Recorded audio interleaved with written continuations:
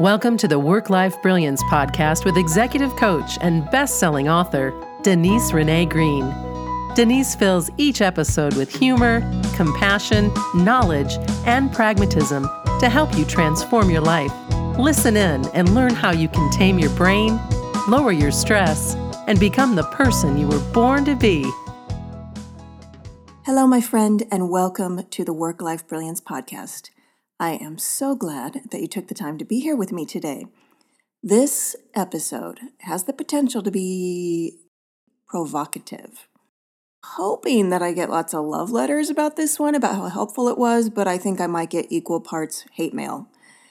Or at least some debating, because this is a really big, important topic that people have a lot of passion around. And I'm going to give you potentially a new way of looking at it that won't be very surprising if you've listened to my podcast in the past or read anything I've written, but still it can be a little jarring. So speaking of jarring, let me start with an email that a client sent me last week. She was really struggling with thoughts she was having about her former boss. Now, this boss doesn't work at the company, but before he left a review for her, mid-year review for her, that she was not happy about. And she sent me an email saying, "Can you talk me off the ledge?" And so I did. I responded with nothing new, everything that we've worked on before, but reminders. And she responded back, "Thank you. That was the most loving slap in the face I've ever received." Now, I like to think not that I'm slapping somebody in the face, but maybe that I'm splashing a refreshing cold cup of water in their face. And actually, Tony Robbins does that to people to help them stop the loop and hopefully laugh and hopefully not punch you, but get on a new neural pathway, a new thinking track that helps calm your nervous system and help you think better so you feel better. So that is what I am endeavoring to do today, is give you a loving splash of water in the face. Now, this one is all about your past. And a lot of people ask me, what is the difference between therapy and coaching? And the first thing I say is, well, coaches are not trained therapists, for one. And I've never been a therapist. I don't have the certification of a therapist. And I haven't experienced a lot of therapy myself. I'll tell you about a couple things I have experienced. So that is at least the most important thing for me, or one of the most important things. Second, coaches don't diagnose.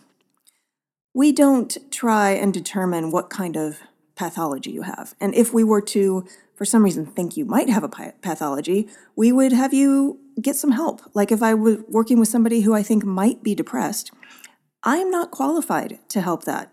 I can help with some things, but they would want to see somebody who is actually trained to help with that. The other big distinguishing factor between coaches and therapists is that coaches, for the most part, do not delve into your past. Because for coaching purposes, it doesn't matter. So let me give you a blurb from Tony Robbins. He said, "Coaches do not diagnose. Therapists determine illnesses and pathologies so they can be clinically treated. Therapists analyze their client's past," and this is particularly psychotherapists, "as a tool for understanding present behavior, where coaches simply identify and describe current problematic behaviors so the client can work to modify them." So coaches, we start at the present, and we help you envision your future, your desired future. We also help you envision where your future is going to go if you don't make changes, and then what changes do we need to put in place to get you to that desired future. Now, not all kinds of therapy are past-based. So I mentioned psychotherapy is definitely past-based. I'll say more about that in a minute. Cognitive behavioral therapy, also known as CBT. This is the one that is most like coaching, and it focuses on thinking and behavior and problem solving. But it's used to take someone from sort of non-functioning to functioning to address psychological disorders like obsessive compulsive disorder. So cognitive behavioral therapy can do wonders for that. Then there's something I've experienced to help with PTSD, which is EMDR, eye movement desensitization. Easy for me to say, desensitization and reprocessing. And I don't know how it works, but I know somehow it reprograms the brain and helps minimize perceived traumas. Exposure therapy, pretty obvious. This one exposes you to upsetting stimuli to reprogram your fear. Could be with OCD again, it could be fear of flying, arachnophobia, you name it, exposure therapy. So psychotherapy, because I haven't experienced it myself, I looked up a definition. It is usually long-term. It is focused on the past and unconscious thinking that drives present behavior. It has its roots in Freud, and he believed that many problems could be solved by making conscious, repressed emotions about childhood experiences. The therapist has the client talk extensively about childhood memories and dreams. Now, as your coach, I don't need to inquire about your past. My job is to help people create a present state that helps them become the person they want to be. Now, this doesn't mean that clients don't sometimes bring up the past. And when they do, I might use the STEER model to ask, what do you feel when you tell yourself that story about your past? And maybe they'll say really angry or resentful. And then I might say, are you ready to lose the resentment? And sometimes people aren't. They really want to hold on to it. But if they do, I will ask them what they want to feel instead. Maybe peace. And then I'll ask them, what would you need to think about what happened to you in the past in order to feel peace? And then I help them recast what happened into a story that they believe, but that creates peace for them. So sometimes, actually oftentimes, we use the past to explain why we are the way we are today. Maybe we say, I'm tough because I was physically abused. Or I have low self-worth because my dad criticized me all the time. Or I have abandonment issues because I was adopted. But it's not true. We are not our past. Your identity is malleable, and your current personality and identity is based not on what happened to you, but how you interpreted it. I'm going to be quoting a little bit from this book I'm reading and devouring called Becoming Supernatural: How Common People Are Doing the Uncommon by Dr. Joe Dispenza. And it's all about healing the body and the brain through thoughts and emotions. And he writes about memory. Throughout our lives, via the different interactions we have at certain times and places with people, things, and objects, our identity evolves into a personality.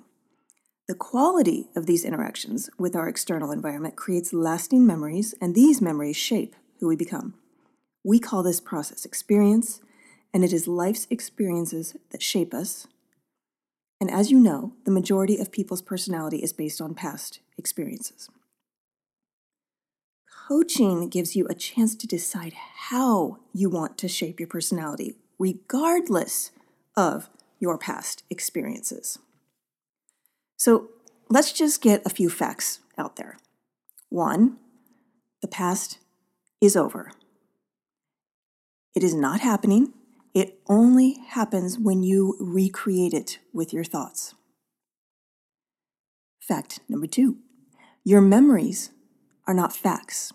They are subjective based on thoughts and emotions you had during an experience. Another person will have different memories of the same situation. Another fact, you can tell any story about what happened to you in your past. You can cast yourself as victim, or as hero, or as bystander. You can cast yourself as abused or strengthened. Next fact is resentment about anything that happened in your past is toxic to you now. Resentment literally damages your autonomic nervous system. it will create stress. I once met a man who was absolutely brilliant, and he had so much anger and resentment about past hurts that he was unwilling to forgive. He became very successful in life, at work, became an engineer, a very powerful leader with a lot of span of control. He even became a kung fu champion, and he was allergic to water. I don't think it's a coincidence that he had so much resentment in him that he was also allergic to water. We hold resentment in our core, and he had a very powerful, determined core willing to prove anybody wrong, prove that he could do whatever he wanted, but holding on to that rage made him sick. Another fact, no one else is hurt by your existing story about the past, only you. So holding on to that resentment, not hurting other people, only hurting you. And any story about any event can be upgraded and recast. In a moment, I'm going to be reading some quotes from Byron Katie, and she has worked with people who have experienced tremendous traumas. And people who go to Byron Katie are ready to lose the trauma. They are trying to get out of their situations, so they're going to be more receptive to her work, called The Work. Other people who are not ready to trade in their traumas and their stories about their traumas, maybe they need to go to psychotherapy first. I don't know. I am not telling you to fire your psychotherapist. What I am telling you to do is just examine the stories you have about your past and see if you're ready to recast them. Because here's the crazy thing. Your body doesn't know the difference between past and present. So when you think about the past and you experience a strong emotion about the thought you have about the past, your body thinks it's there experiencing that event. In other words, your actions, your thoughts, your emotions cause you to relive the past. Even though it's not happening, your body doesn't know it. So Joe Dispenza, again of the book Becoming Supernatural, says the body believes that the emotion you are embracing is coming from an experience in your environment. It can't see, so it just assumes this must be happening. But the event is over. The source of your pain is not here in the room with you, but you physically time travel and relive it. He also writes that thoughts cause biochemical reactions in your brain that release chemical signals. And those chemical signals make the body feel exactly the way you were just thinking. And those feelings then cause you to generate more thoughts that make you feel the same way you were just thinking. So if you think a thought that makes you feel angry, your brain says, give me something else. So it gives you another thought that produces more anger, and it is really hard to stop that loop. Another truth about the brain, what you pay attention to grows. So when you retell and when you relive your past, you feed it. You literally strengthen the neural pathways for that pattern of thinking and feeling. If you're going to time travel, wouldn't you rather time travel to a better place? Or just be here now in the present moment, grateful for the life you've had up until now and the life you're creating? You have a choice. If you want to do that, you have to upgrade your thoughts. You have to steer your thoughts. In the academy, the Work-Life Brilliance Academy, I had a beautiful, successful woman who had self-esteem and worthiness issues. She wanted to start dating, but she wasn't putting herself out there.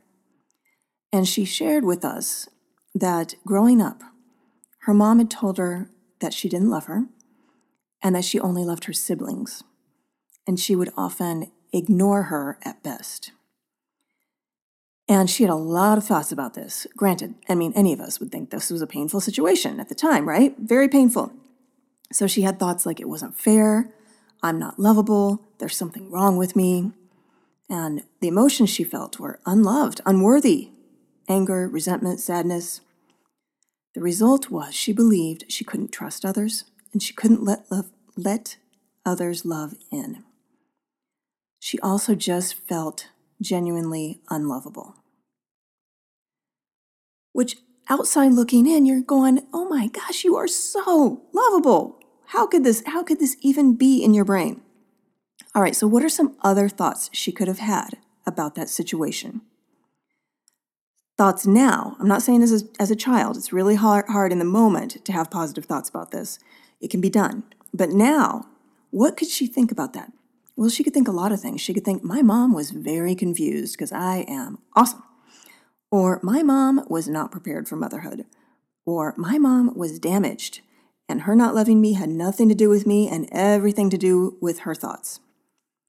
Or my mom wasn't loved, and I am ending the cycle. She could have even thought, my mom taught me the importance of love, and I will love myself fully and let love in from others because that is my right. Now, if she thought that and believed it, she would feel love and empathy. It is not enough to tell yourself nice things. It is not enough to tell yourself affirmations. You can't just say, I'm lovable, I'm lovable. If you don't believe it, and if you don't have a corresponding strong, powerful, positive emotion like love or gratitude, it will not make it through the brain. I mean, we've all heard, I'm good enough. What is it? I'm good enough, I'm smart enough, and gosh darn it, people like me. No, that is not enough. Affirmations don't work. Tony Robbins recommends you do incantations. And one of his favorites is, all I need is within me now. But you got to say it like you believe it. Why does this matter? Because if you want to rewire your brain and positively affect your nervous system, you have to couple a thought with a powerful emotion.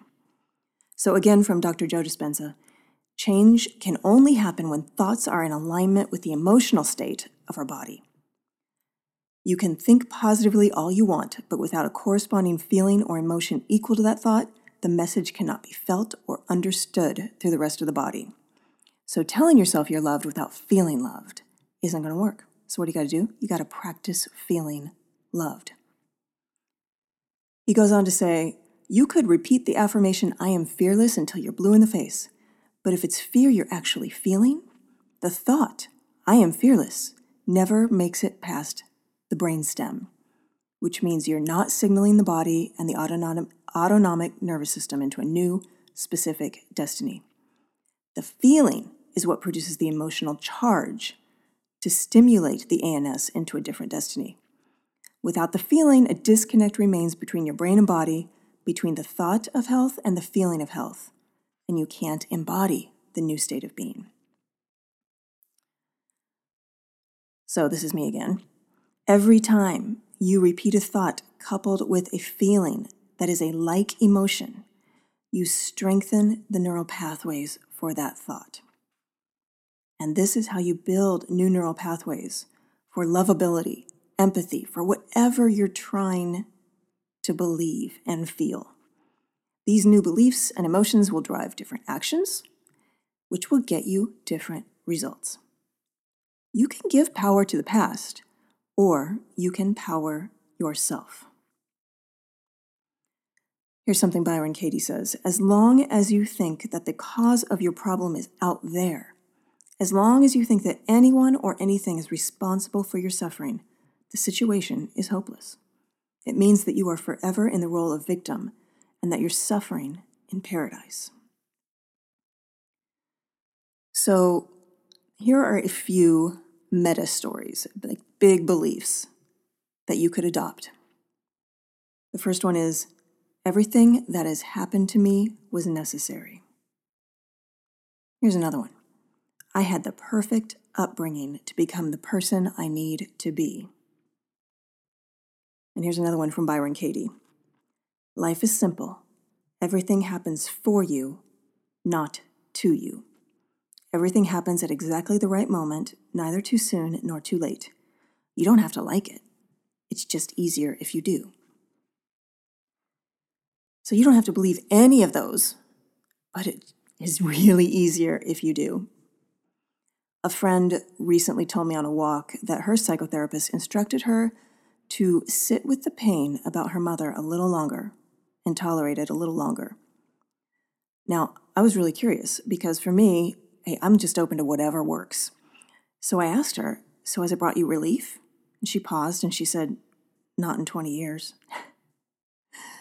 So I don't know the answer when somebody says, I don't know if I should keep my therapist. But I do know that I would ask myself, how is this working for me? How can I tell? What story do I repeat about the past? Because that is the story I'm strengthening. Am I talking about this over and over and over in the same way? Or am I making new stories? When you upgrade an old interpretation of the past, you won't find freedom immediately. You have to think the new thought and feel the accompanying emotion of love, freedom, and gratitude over and over until that neural pathways, I should say, all those new synapses become stronger than the old story. So you probably know that a while ago, a few months ago, my dog and I were hit by a car while crossing the street. Could have been very, very easy for me to develop PTSD from that. And when I think about what happened, I get very strong visuals, and it's hard not to have a very strong accompanying negative emotion. And just last night, I saw some friends that I hadn't seen since before the accident, and they asked me, good-naturedly, so what happened? And I told them, well, I don't actually go into what happened, because when I tell you what happened, my mind's eye sees it, and I'm back there. And I don't want to feel the feelings and to see the images of that incident. And one of them said, but doesn't talking about it help? I said, maybe talking about it helps you discover things, but I've already discovered what happened, and I've decided that I want to feel grateful for being alive. And going to that moment doesn't make me feel grateful for being alive. Going to this moment makes me feel grateful for being alive. This isn't denial. It's the opposite. It is confronting your interpretations and remodeling them. It's facing yourself and taking control versus being a victim to painful interactions and interpretations. And please, if you do experience PTSD, please get help. I know how very painful it is. And I've just had enough practice doing thought upgrades that I know what to do in this situation. But I'm telling you, if I fell into it and if I started having these visions pop into my head uncontrollably, I would go get help from somebody who's trained to help me with this. I know that if I relive the hardest moments of my life over and over without feeling gratitude, without feeling love, without feeling like they were purposeful and meaningful and necessary, then my nervous system would be traumatized. So I don't do that. I am in love with my life, and I am focusing on the ways that I am healing and I am growing. And it is so worth it to reinterpret the past. The past is over. Rewrite the script you've been telling yourself so that you are the hero and not the victim, so you can be free and become the powerful, enlightened person your soul wants you to be. Thank you, my friend. Until next time. Thanks for listening to Work-Life Brilliance. If you want to be coached by Denise, join her in the Work-Life Brilliance Academy, where wholehearted humans are becoming the best version of themselves. Accepting applications now at WLBacademy.com.